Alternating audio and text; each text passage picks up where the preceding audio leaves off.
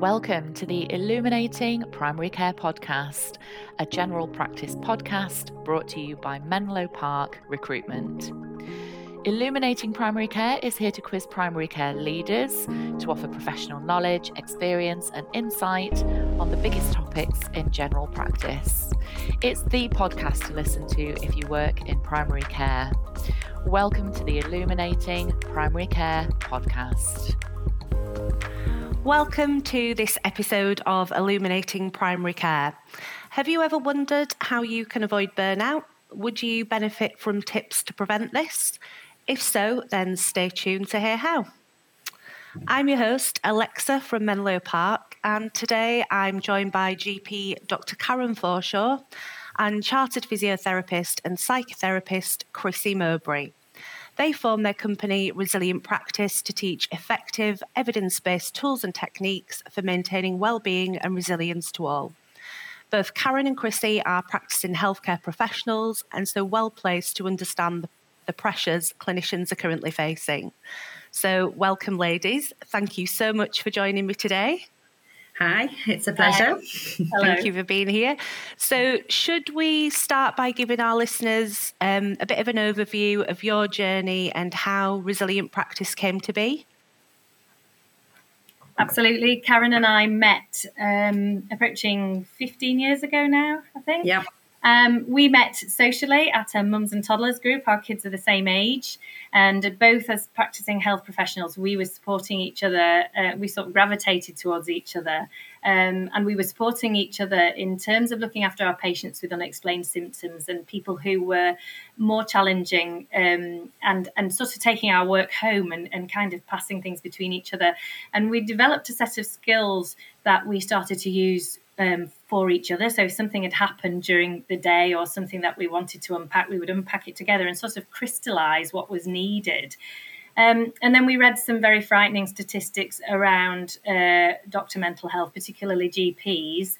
And we had put some kind of packages together for some of our patients. And we wondered whether the RCGP would appreciate some training in terms of wellbeing and resilience and burnout prevention. And they said yes. So we started to teach them full days pre-pandemic.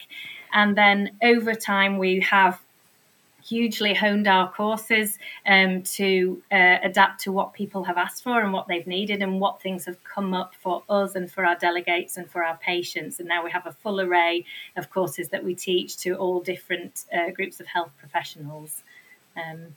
So do you want to add anything to that, Karen? Nope, I think that covers it, definitely. Well, actually, and then in 2021, our book, How to Rise, was published, which actually has over 60 tools and techniques that are evidence-based ways of basically keeping you resilient and keeping you enjoying life, because actually that's the point of it, really, isn't it? Absolutely. Yeah, so in prep for this podcast, actually, I did a little bit of reading around statistics. And it came as no surprise to hear that the proportion of all medical trainees at high risk of burnout doubled from about 10% back in 2018 to approximately 20% in 2022.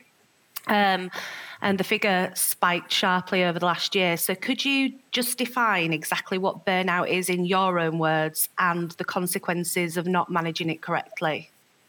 Yes, absolutely. So burnout is a very particular type of work stress, actually, and it is kind of defined as mental and physical exhaustion with a kind of detachment or a cynicism, and then alongside that, a real feeling of inefficiency or ineffectiveness. And that's the kind of package of symptoms that people start to feel. And it is associated with some really horrible statistics, actually. It has a massive impact on your physical and mental health. So it affects our sleep, it affects our mood, it affects our blood pressure, it can increase our risk of getting anxiety and depression, it can increase our risk of heart disease, it can increase our risk of stroke. And obviously, then you've got the more direct effects that it impacts on people's ability to do their job. Because actually, when we're really stressed, our bodies are full of kind of really negative stress hormones, and that actually impairs our cognition. It makes us forget things, and it probably makes us less effective as clinicians, really. And obviously then people tend to take time off if they are getting really unpleasant symptoms, and that then compounds the whole workforce problem that we've got at the moment anyway. So it's burnout is a huge thing and is definitely on the increase. So although it's at unprecedented levels currently, it doesn't actually affect absolutely everybody, does it? Why are some people okay in any given situation and others just not? Go on, Chrissie, I know you want to answer this. Question. All of our training starts with a really deep dive into self-awareness, even the small sort of short courses that we do, because actually we are all different, aren't we? And as you've said, some people burn out and some people don't, and yet they seem to be exposed to the same situation. And so we would all rather be the person who doesn't burn out. So we're all about honing the skills that you require for resilience to action. And we're not saying that the environment, it shouldn't be challenged, because it should, but we are better placed to challenge the environment if we aren't affected by the process of challenging it. So we're resilient. We can actually go and say this isn't appropriate without it making a dent in us. And the first thing to do is to become aware of this person that we bring to work, that we all have a unique model of the world in our head, a unique understanding of the way that the world is. And that comes from our experiences, the way we were brought up, what we were exposed to, the overculture, what was said to us, the way that we saw people interact when we were children. And a set of life experiences. We learn our go-to responses. We learn as children whether shouting and screaming gets you what you want, or whether withdrawing and being quiet gets you what you want. And it's all about fitting in and being accepted and kind of avoiding being kicked out of the tribe. So we're looking to be approved of, to get attention. And we develop this personality based on how adults behave towards us when we're children. So, if things are approved of, if we're, if we're really good at art, if we draw lots of pictures and somebody says, oh, that's really, really good, then we'll do more of it and we'll get better and we'll become known as the artist of the family. Or if we're approved of for being caring, and we'll often gravitate towards a job like medicine if we show lots of empathy as a child, because and if it's approved of. So if you were to describe yourself in 50 words, those words are probably given to you by people in your childhood, and you become this approved of, abridged version of self. And the more you get to know that self, the more you realize that every aspect of yourself is actually a choice. And it's and all your behaviors are choices as well. All your go-to behaviors, whether you're somebody who snaps back at somebody if you feel threatened, or whether you go very quiet and sulk, or whether you fix everything, those are go-to responses. And when we understand that about ourselves, that those are unconscious choices, the natural thing to do is become really, really conscious of them and to observe our behaviours in all situations. When we switch on that kind of awake, observing aspect of self, we're able to press pause and say, actually, today I'm choosing my responses. And that old response that I do every time gets me this outcome every time. Actually, I'm going to choose whether there is a more appropriate response that will not get me the same outcome. And that's how we change our environment. We manifest different things for ourselves, but we can't do that unless we get really aware of what this person that we've brought to work is. And that's how we kind of repair the chinks in our armor. When we're no longer unconsciously reacting to things, actually we're choosing our response. We can actually choose to not be affected by things. So I just want to say there's a very big difference between something being offensive, or somebody saying something that's offensive, and actually choosing to be offended by it. Because you could say, that's an offensive comment, or you can say, I find that offensive. Now, the I find that offensive leads to me having to do some work on my kind of body chemistry. Whereas if I'm saying that remark is offensive, we're actually dealing with the remark. So we're affecting the environment without being affected ourselves. And that's where we believe that resilience comes from, the ability to choose whether or not to respond to something internally, and to do the work as well around resilience and becoming kind of bulletproof. Mm-hmm. And how long does it take to become kind of more self-aware? That's a bit of a silly question, I suppose, but... So I think the first step is actually making the decision to start, and then it's a lifelong journey, actually. And we are forever kind of meeting up and saying, you'll never guess what happened today. And I did this, and I can't believe that, I slipped back into my old go-to responses. So it's lifelong, but actually, as soon as you start to notice when you're maybe have a negative pattern of behavior or a negative pattern of thinking that's going on in the background, actually just noticing that it's there gives you more power over it, doesn't it? Because you can choose whether you let it run or whether you choose an alternative thought or feeling or behavior, really.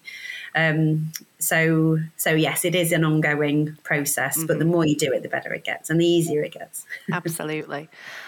So I think when we first chatted, Karen, you'd mentioned offering our listeners kind of a bit of a toolkit, so top 10 tips for burnout prevention. Are you happy to both chat those through now? Yep, absolutely, definitely. So the first one sounds quite fluffy, but actually it's really important, and this is about practicing gratitude. So when people who are grateful, there's actually a lot of research has been gone into it, and when we are grateful for things, then actually we generate positive body chemistry. So instead of those negative kind of stress hormones, we feel much more positive.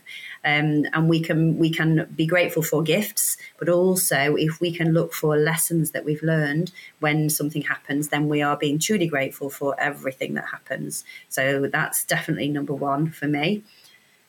Okay, I want to talk about mindfulness. It's very hot topic. People talk about it a lot these days, and actually it comes from very old Eastern kind of tools.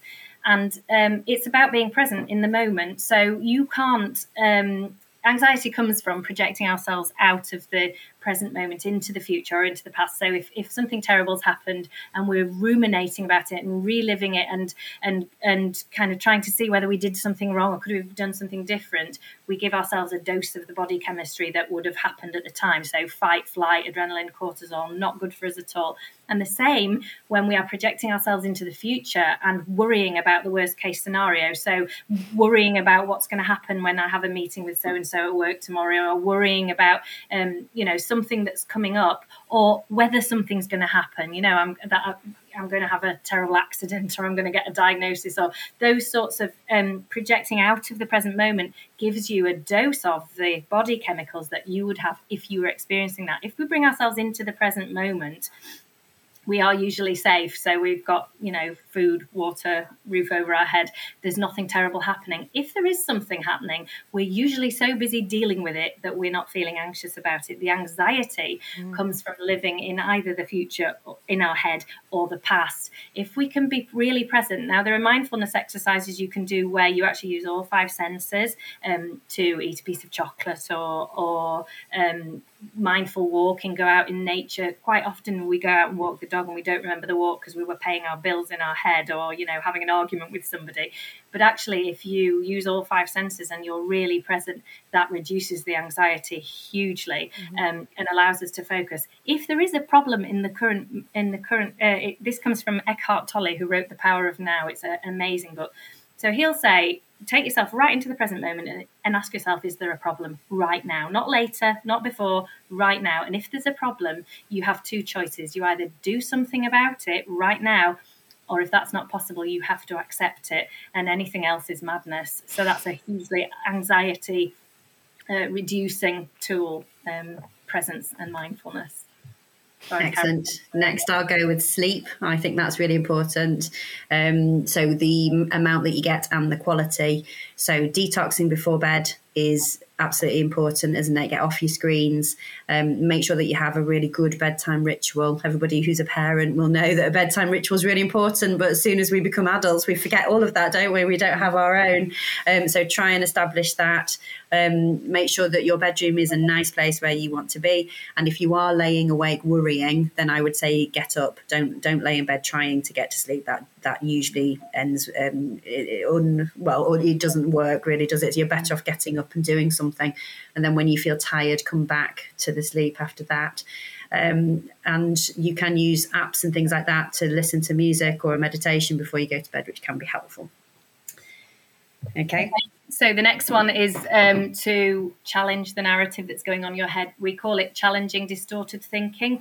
So in the cognitive behavioural cycle, we have thoughts, feelings and behaviours. And the thoughts part of that is the story we're telling ourselves all the time. And we have a core belief, all of us, that we're not good enough. We're not quite hitting the mark. And that comes from a place of fear of not being accepted. So if we believe we're not good enough, we'll always be trying to get accepted, and we'll always be accepted into the tribe, which is the opposite of abandonment. So we're always wanting to be liked, always wanting to be good at what we do, wanting approval, wanting attention, wanting to be noticed, and all of that comes from that fear of the opposite that happening, and that drives our thinking. So actually we will give meaning to events that isn't true. So for example, if I walk into the staff room and my colleagues are talking, I might tell myself they're talking about me. They've got hushed tones. I know they're talking about me. It's clearly because they don't like me. And that will manifest all sorts of stuff. And there isn't a shred of truth. The only truth is that they're talking. But I've given it meaning out of a fear that I don't belong and that I'm not accepted into the group.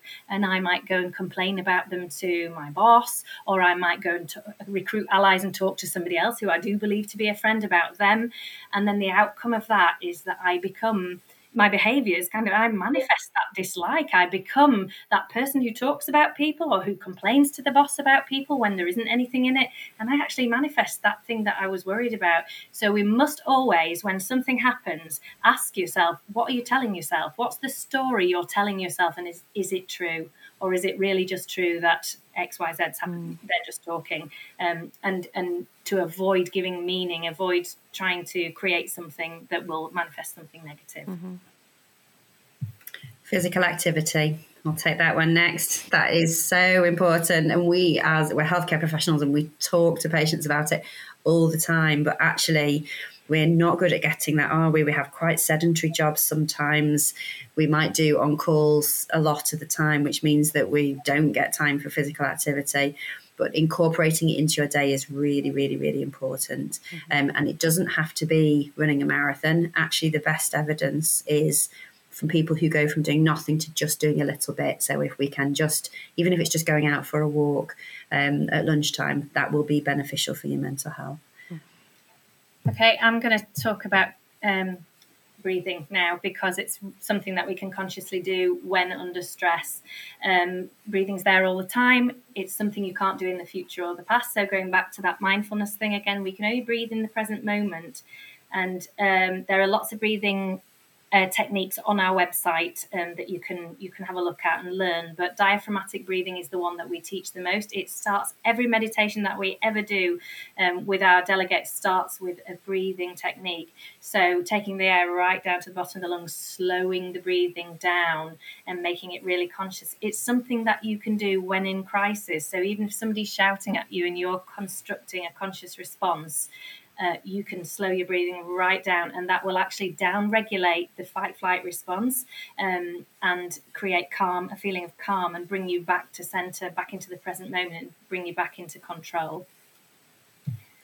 Visualization is a really good technique that we need to harness. And that is literally about making practical acts conscious. Yeah. So for a good example for healthcare professionals is that between patients, we wash our hands and actually grab hold of that action and add some meaning to it. So in fact, you're washing away everything that happened with that patient. So if you've had a bit of an altercation or a difficult consultation, or you've had to give somebody some bad news and you've absorbed some of their kind of fear or sadness, you can kind of metaphorically wash that away while you're washing your hands and leave yourself fresh and clean for your next patient.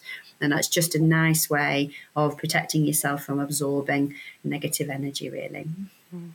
Right, I'm going to talk about communication then. So align your words with what you actually want to say. All of us feel drained when we come up against passive aggression, and it tends to, or gossip, these sorts of insidious ways of saying what you mean without actually saying what you mean, and kind of adding emotion. So if you say something like, "Oh, I'll load the dishwasher," then even though you've been at home all day on your Xbox, actually you don't mean "I'll load the dishwasher" at all, do you? And what you're liable to get from that is something passive aggressive back, and then you lose the point. It's open to all sorts of misinterpretation. There's a lot of sort of slippery emotion coming in there of resentment. And actually, if we just say what we mean, if we just align our words with our intention and say something like, "Would you load the dishwasher, please, because I've been at work all day and I need to sit down and rest," then the person will probably drop the Xbox controller and say, "Oh, yes, time got away from me. I'm so sorry. I'll go and do it now." And then if you've got passive aggression coming towards you, not everybody's on the path towards enlightenment. Not everybody's going to follow and clean up their language just because you are.